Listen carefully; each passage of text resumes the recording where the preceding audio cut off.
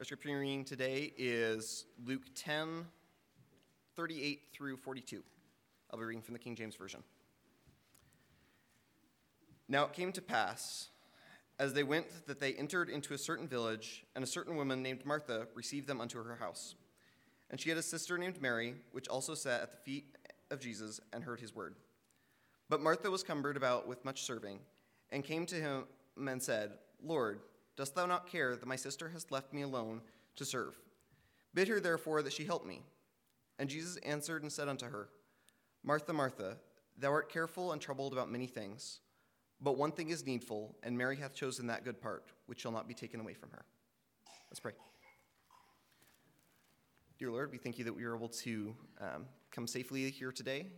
We pray for Matt that you would give him wisdom of what to say, and we pray that you would open the hearts of everyone here to your message. Amen. So, good morning. As Paul said, my name is Matt McGann. I'm so glad to be worshiping with you. What's happening? This morning, my wife and I, so wife Bridget, son Shepherd, who's eating a banana right now, it's wonderful. But they're here with me, and we've certainly enjoyed our time in Spokane. I'm sure it's white and snowy all year round, so we've certainly enjoyed it. But yeah, you've been so welcoming. It's been a great joy to be around a lot of you this weekend. Anywho, so let's get going today. Go ahead and open your Bibles back to Luke chapter 10. So it's, for those new to the Bible, it's 3/4 of the way through the Bible, the third book in the New Testament, just after Mark, before John. So while you're turning there, I'll explain a couple things. If you're new to Berean Bible Church, the church has been going through a series on the life of Jesus. And I'm actually going to go out of order some. I'm skipping ahead a bit to go to Luke 10 to talk about Jesus' interaction with Martha and Mary. But Pastor Paul, like you said earlier, said I can preach on whatever's on my heart and what I've been learning, so he gave me the okay to skip ahead a bit and spoil some things. So that's what we're doing. And the truth here in this passage has really been hitting me like a punch to the gut. So I'm really excited to share what I've been learning. For context, Jesus and the disciples have been traveling, and they're just about to enter the town of Bethany. And he just told the parable of the Good Samaritan and is now about to hang out with some folks at Martha's house. Martha and her family, they show up a few times in the Gospels, and they're great examples of followers of the way of Jesus. All right, so let's go ahead and read the text again. It's a short one, so we don't have any problems rereading the Bible a bunch of times. And if it helps you, I'm reading from the ESV, so it's a little different than the one we just heard. But I'm starting again in 10:38, Luke 10:38. It says, Now, as they went on their way, Jesus entered a village, and a woman named Martha welcomed him into her house, and she had a sister named Mary, who sat at the Lord's feet and listened to his teaching. But Martha was distracted with much serving, and she went up to him and said, Lord, do you not care that my sister has left me to serve alone? Tell her then to help me. But the Lord answered her, Martha, Martha, you are anxious and troubled about many things, but one thing is necessary. Mary has chosen the good portion, which will not be taken away from her. Let's pray. Heavenly Father, thank you so much for this morning, for this wonderful church, for a wonderful word, and for everything else you've blessed us with. We're in awe of how you've created this world and how you've blessed us with so many things, even the struggles. You're beyond us, and that's comforting knowing that I can't create a God like you, because then you wouldn't be the God of the universe that you are. Speak to us today, to me, to this great church, despite me, like you always do. We're just looking forward to how you're going to teach us this morning. Amen.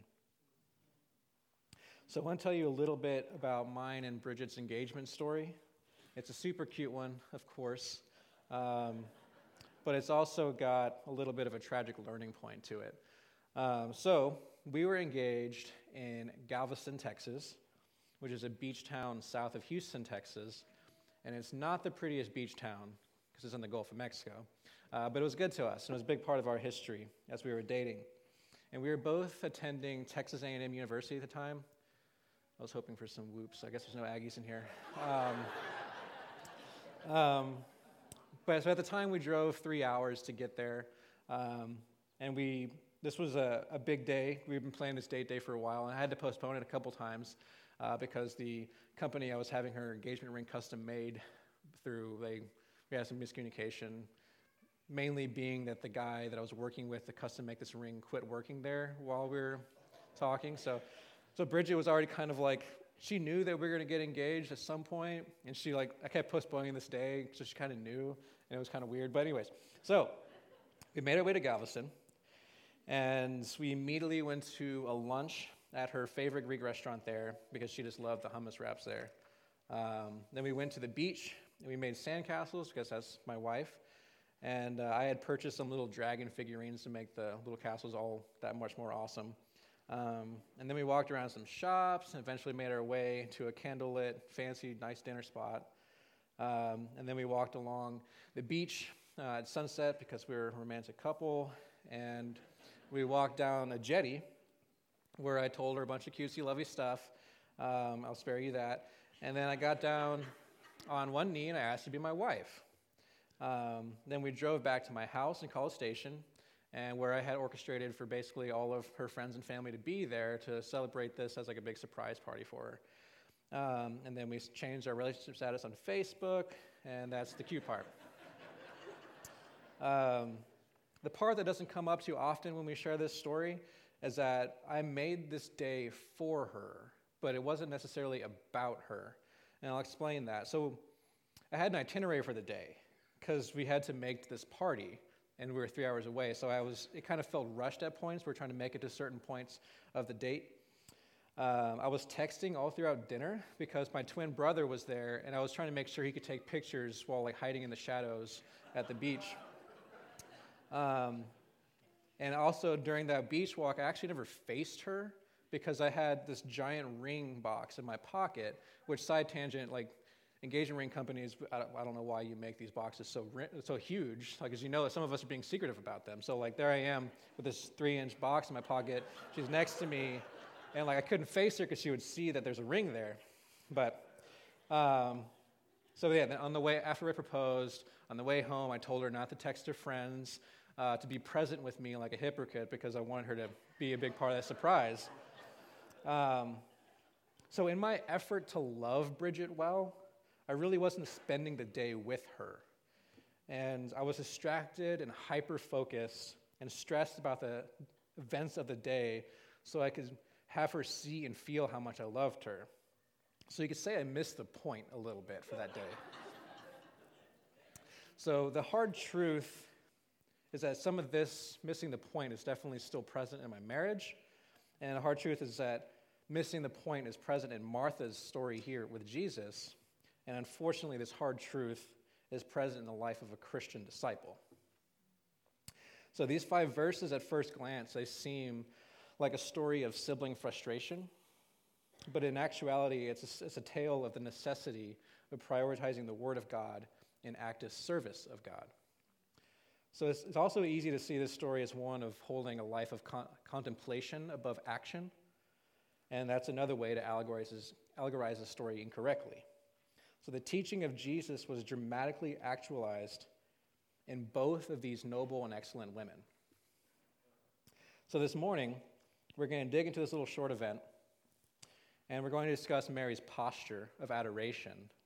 We're going to move on to Martha's distraction and her skewed priorities, and then we're going to see how Jesus' loving rebuke gives us hope. So let's set the scene. Martha and Mary are home. They see Jesus and his many followers approaching, and Martha goes full type A. And she thinks she needs Jesus, that Jesus needs a good meal and a comfortable home, and because he's been on these long journeys and needs a rest. So she seems to have the gift of hospitality and service. She starts setting the house. She starts laboring hard, went to get some produce and food, makes some beds, scrubs all the tables because dust is off-putting, and she starts baking all these fresh goodies and grabs the good wine that you save for proper occasions. So she has this stern, got to get stuff done look on her face, which I know all too well because I'm an overly organized individual. But Jesus and his disciples are there now, and there's still a lot of stuff to do. And then there's Mary. Verse 39 tells us Mary sat at the Lord's feet and listened to his teaching. Her posture was one of someone intent on learning and expressed a desire. And this is a great image of passion. This is a great image of adoration and worship. And this is a great image of a disciple's awe. So when I was reading one of my commentaries on this passage, the author Kent Hughes used the word rapt, saying this was a rapt attention of the word, R-A-P-T. I've actually never heard this word before.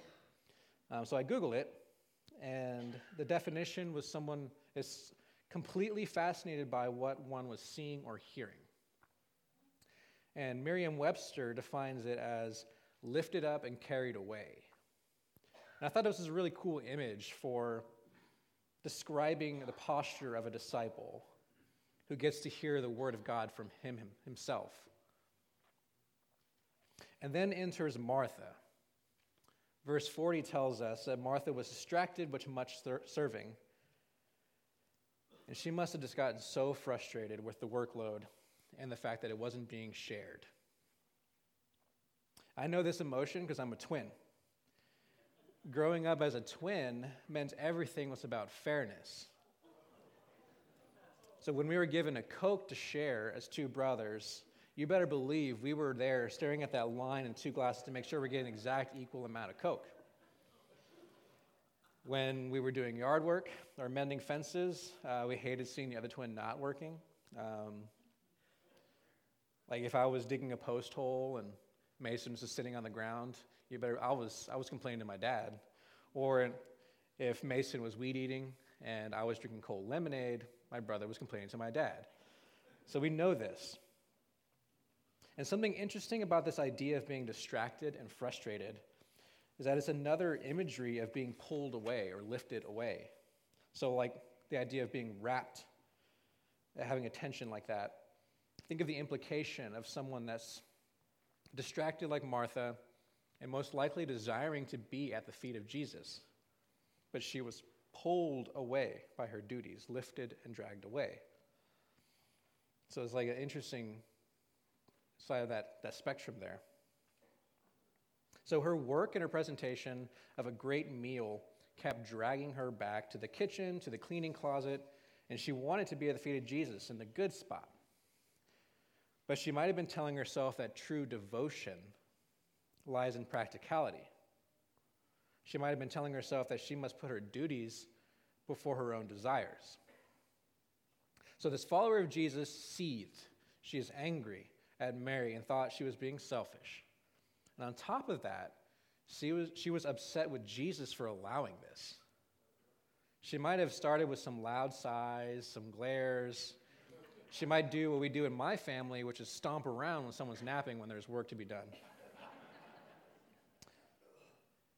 But then she escalated to full-on blunt mode and said, "Lord, do you not care that my sister has left me to serve alone?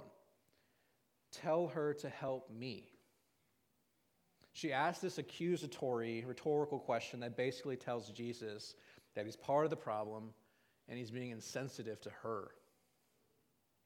So in this weird moment of self-righteousness, she has gone not only scolded her sister, but reproached the Lord of the universe, of which she was busy serving all day long. So she basically said, "I need you to make my sister help my ministry." So something skewed here. So we reading this, we can read into it knowing that Jesus just wanted her company. So Martha's fellowship with him was more important than being served a meal. But she was so sure that what she was doing was what Christ needed and wanted in that moment. Does that sound familiar to you? I know you've made this leap before, unless you're better than me. Sometimes we subconsciously or consciously think Jesus needs our work and that he can't do all of this kingdom work, church service, evangelism, neighborly love without us. Maybe a pastor wonders how quickly a church would crumble if he wasn't leading it. Or a church member imagines how quickly a church could double in size if he was leading it. Uh-oh. More laughter than I thought was going to happen.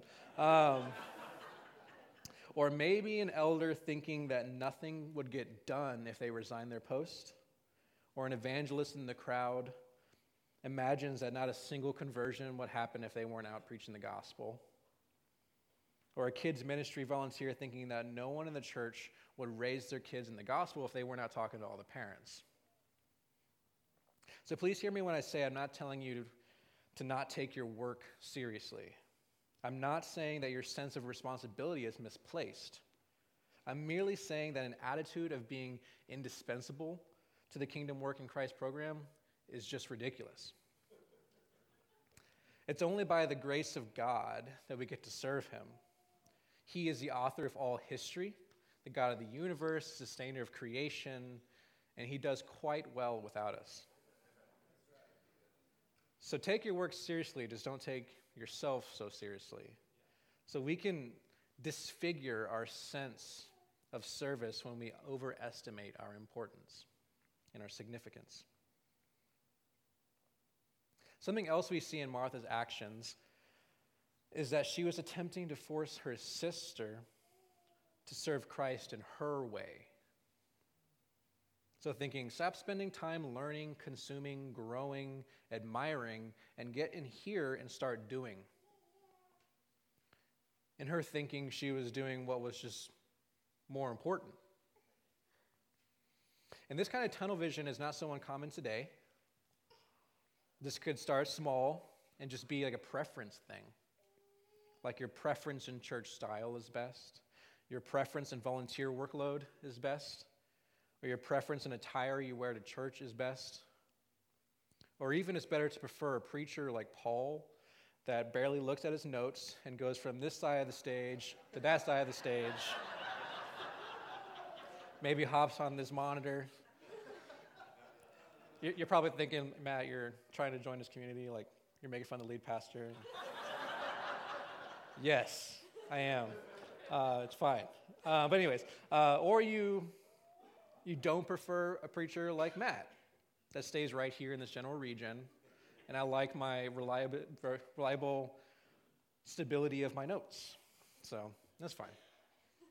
But this small way of tunnel vision can appear like this, but let's give an example that might hurt. The way I do things is everything. Say you've been serving as a leader for the youth ministry.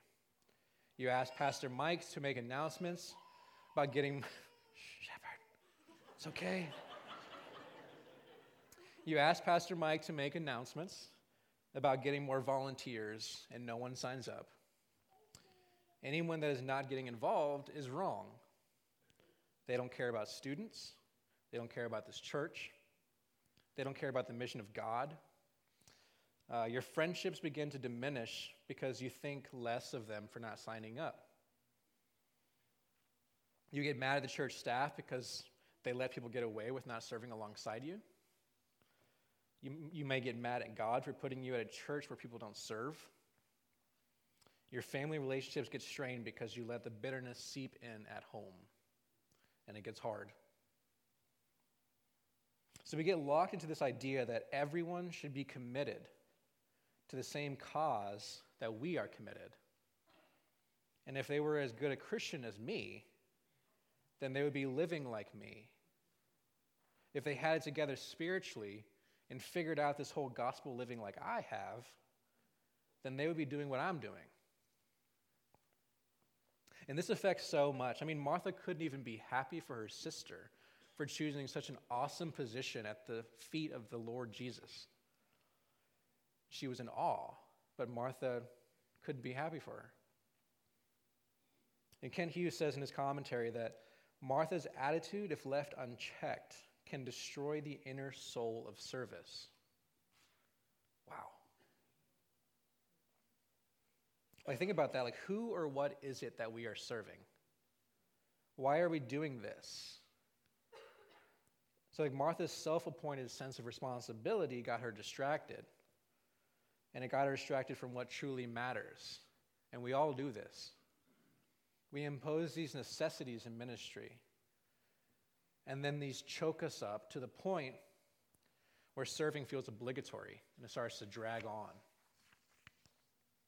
And once again, I'm not saying serving is wrong, nor is serving well. But there's a perspective shift needed when it comes to the reason and the priorities in line. And Jesus saw this here. And that's when he lovingly rebuked Martha. The Lord answered her, "Martha, Martha, you are anxious and troubled about many things, but one thing is necessary. Mary has chosen the good portion, which will not be taken away from her." The first thing to note in this correction is that Jesus loved Martha. He affectionately repeated her name before continuing the chide. Martha, Martha. He could have started yelling. He could have made fun of her. He could have ignored her and thought she was overreacting. But instead, he genuinely wanted her to know the truth and follow him like a good father would. He wanted her to know the one thing that matters, and that's him. We know the Word is God. His teachings are a revelation of himself. And he wanted her to know this good portion, to listen, since these truths are foundational and transformational. This seems simple, but the highest priority for those of us considering ourselves followers of God is to listen to him. And another interestingly ironic consideration here is it is all too common and easy for our service of the kingdom to pull us away from the Word of God.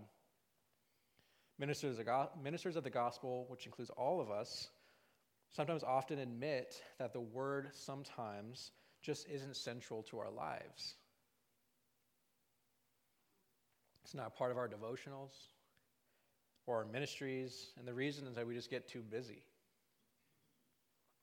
But in my researching of Berean Bible Church, I can tell that the Word is incredibly important here. That's one of the things that drew me to this. So I may be preaching to the choir in this, but reminders about the Word are never out of place.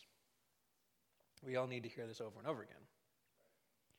So think about the finished carpenter or the contractor that makes homes beautiful. They add the crown molding that really just completes and wraps up a living room for somebody. They create the master bathroom suite that someone's been desiring their whole life. And then you go to their personal home and see that it looks like something out of the Great Depression.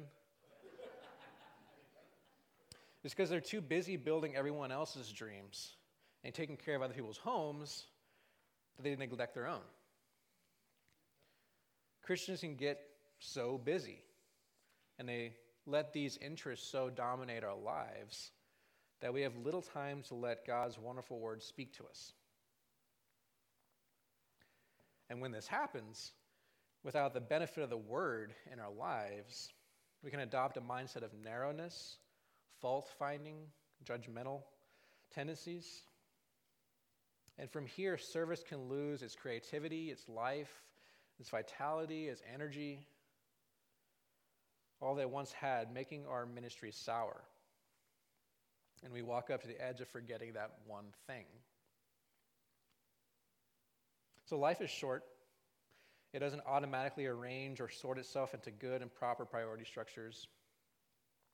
Amidst all the thousands of duties and worries we have in life, we must be sitting at the feet of Jesus and make that our good portion. That is the primary focus of our hearts and lives because all things flow from this. So don't hate Martha for her decisions here. She made a bad decision. But she's a child of God. She's an heir of the kingdom. And we also know her story later on with her brother Lazarus, and that things get better with her relationship with the one thing. So this Life of Jesus sermon series that we're in might include that passage later on, so I'm not going to spoil it, even though you probably have read it. But Martha, still being her blunt self, sees the power of Jesus and runs to him in belief during that portion of their story. So it's easy to look at this text and go a different way with this. Some can read this as an either-or setup. Like, be like Mary, don't be like Martha. Become a monastic monk and make your life contemplative and never out doing anything. Some can read this as a blend and say we need both, that Martha did nothing wrong, that you need to be super active and also learning, which Jesus makes it clear that that's not the road either with his rebuke of Martha. So it's weird to put a dichotomy here. It's not an either-or situation. And rarely is it that in life. I once heard a prolific Christian thinker and author say that he's done going to Bible studies. He only goes to Bible doings. And I thought that was a cool sentiment, but it's off. Like you've mastered the Bible so well that you no longer need to look at it? And you've moved on to only doing?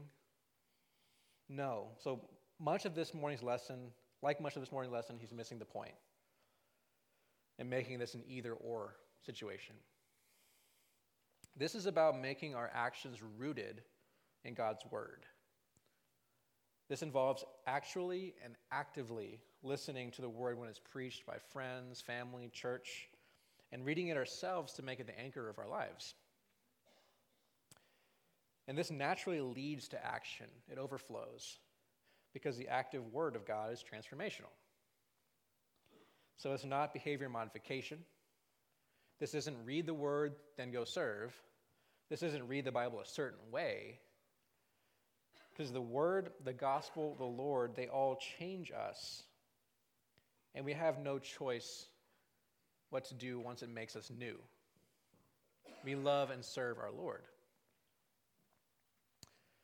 So the church is full of the rigid type A folks like me, the ones that get to a hard-driving, process-oriented ministry mindset. And we can definitely make this into a behavior modification scenario. But the question here is, in your heart, are you holding to that which is the good portion? The integrating center that gives vision and holistic purpose to all of your service.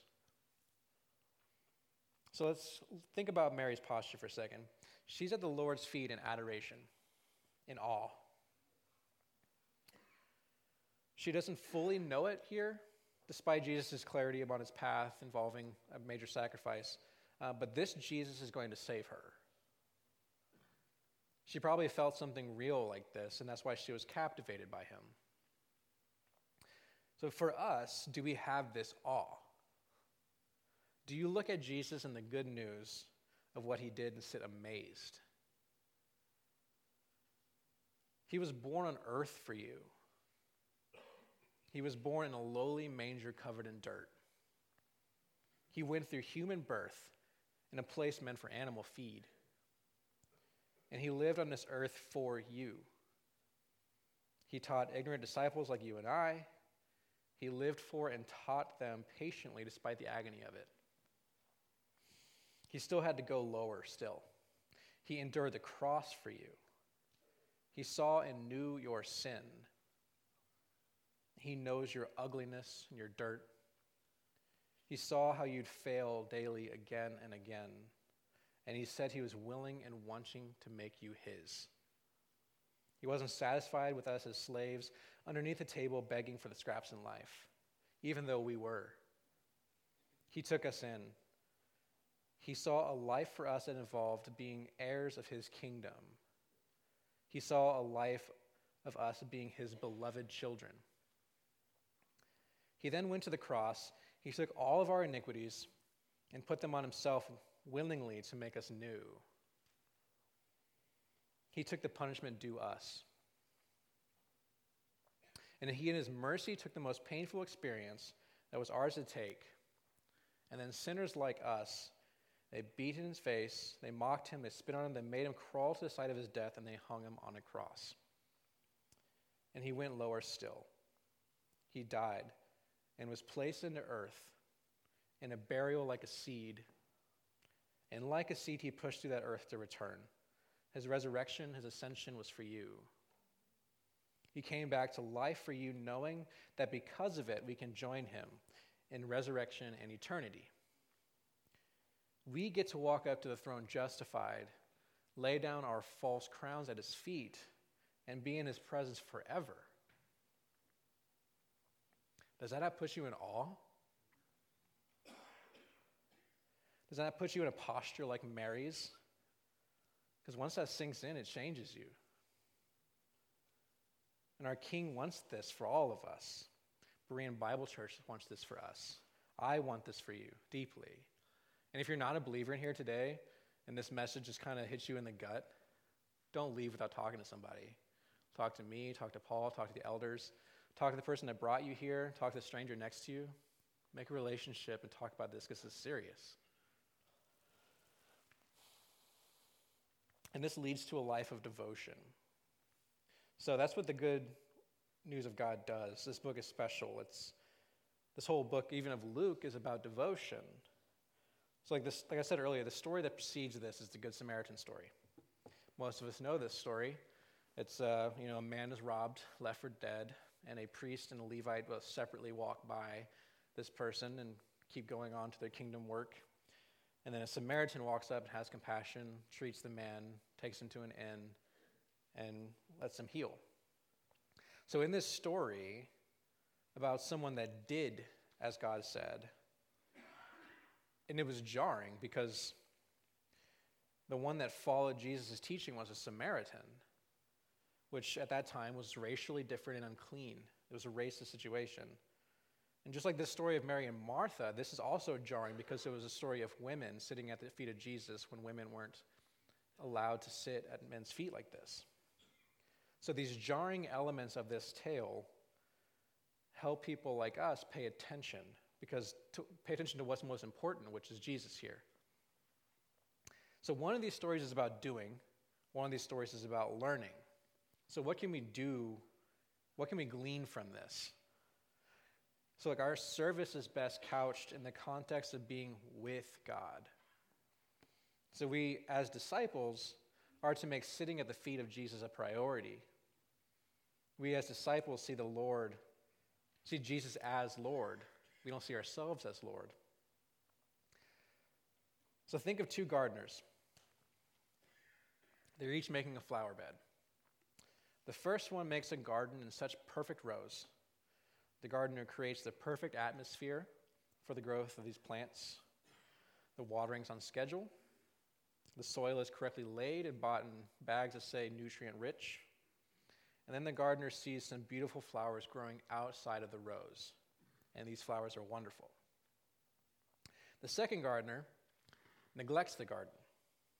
They know they should probably sow some seeds, but they don't, even though that's the main step.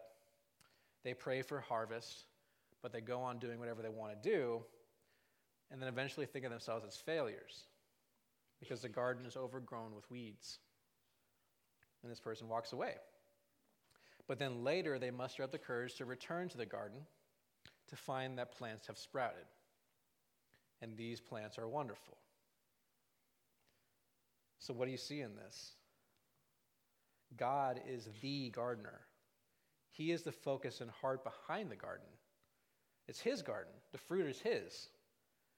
You can do what you see fit, but the results are from him. So this is about coming to him and seeing that the garden was ripe with redemption the whole time before you even began. So I want you to walk away this morning with this. A major feature of discipleship is choosing to order one's affairs properly. The Word of God is so good and is our foundation when we live for the gospel. Don't miss that. Life on this side of heaven has its ways of making this world all-consuming. Much of our lives become about fulfilling all the demands of this world, and we sow, water, and worry. The harvest in eternity will always be there. And the word, the good portion, the one thing in life won't be taken away from us. And the duties and worries in this life should never prevent us from consuming God's word. So this week and going forward, consume the word.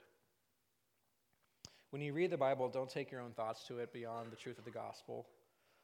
Sit at the Lord's feet in awe and consume his teaching, because there's no more important meal. Let's pray. Heavenly Father, thank you so much for this morning again. Thank you for taking us in as heirs. Thank you for being a good father that listens to us complain and still sees us as his wonderful children and wants our lives to be better. Help us to make our lives about you. Forgive us for all the ways that we've considered ourselves kings and queens when you are the true one king. We love you so much, and we want this week, this month, this year, this lifetime to be yours. And we are in complete dependence on you for that. There's no other way this happens beyond your grace and mercy. And we're so thankful for how beautiful this task is. Thank you for this morning, and be with us as we continue to worship. Amen.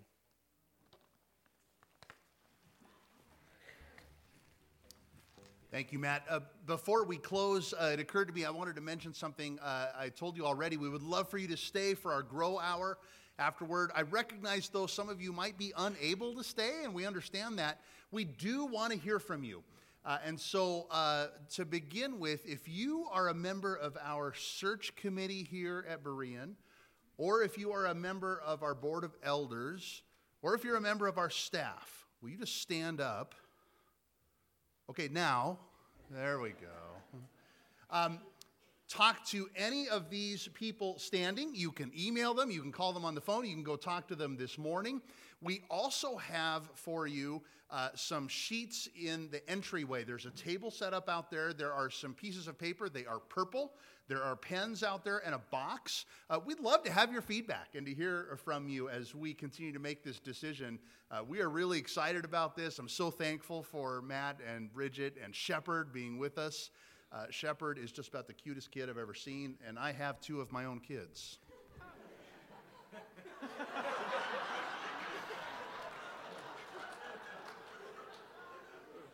No, I'm kidding. You are the cutest. But really, we are very desirous of your feedback. And so if you're not able to stay with us, please do know. You can talk to one of those people. Leave us some written comments. We'd love to hear those, all right?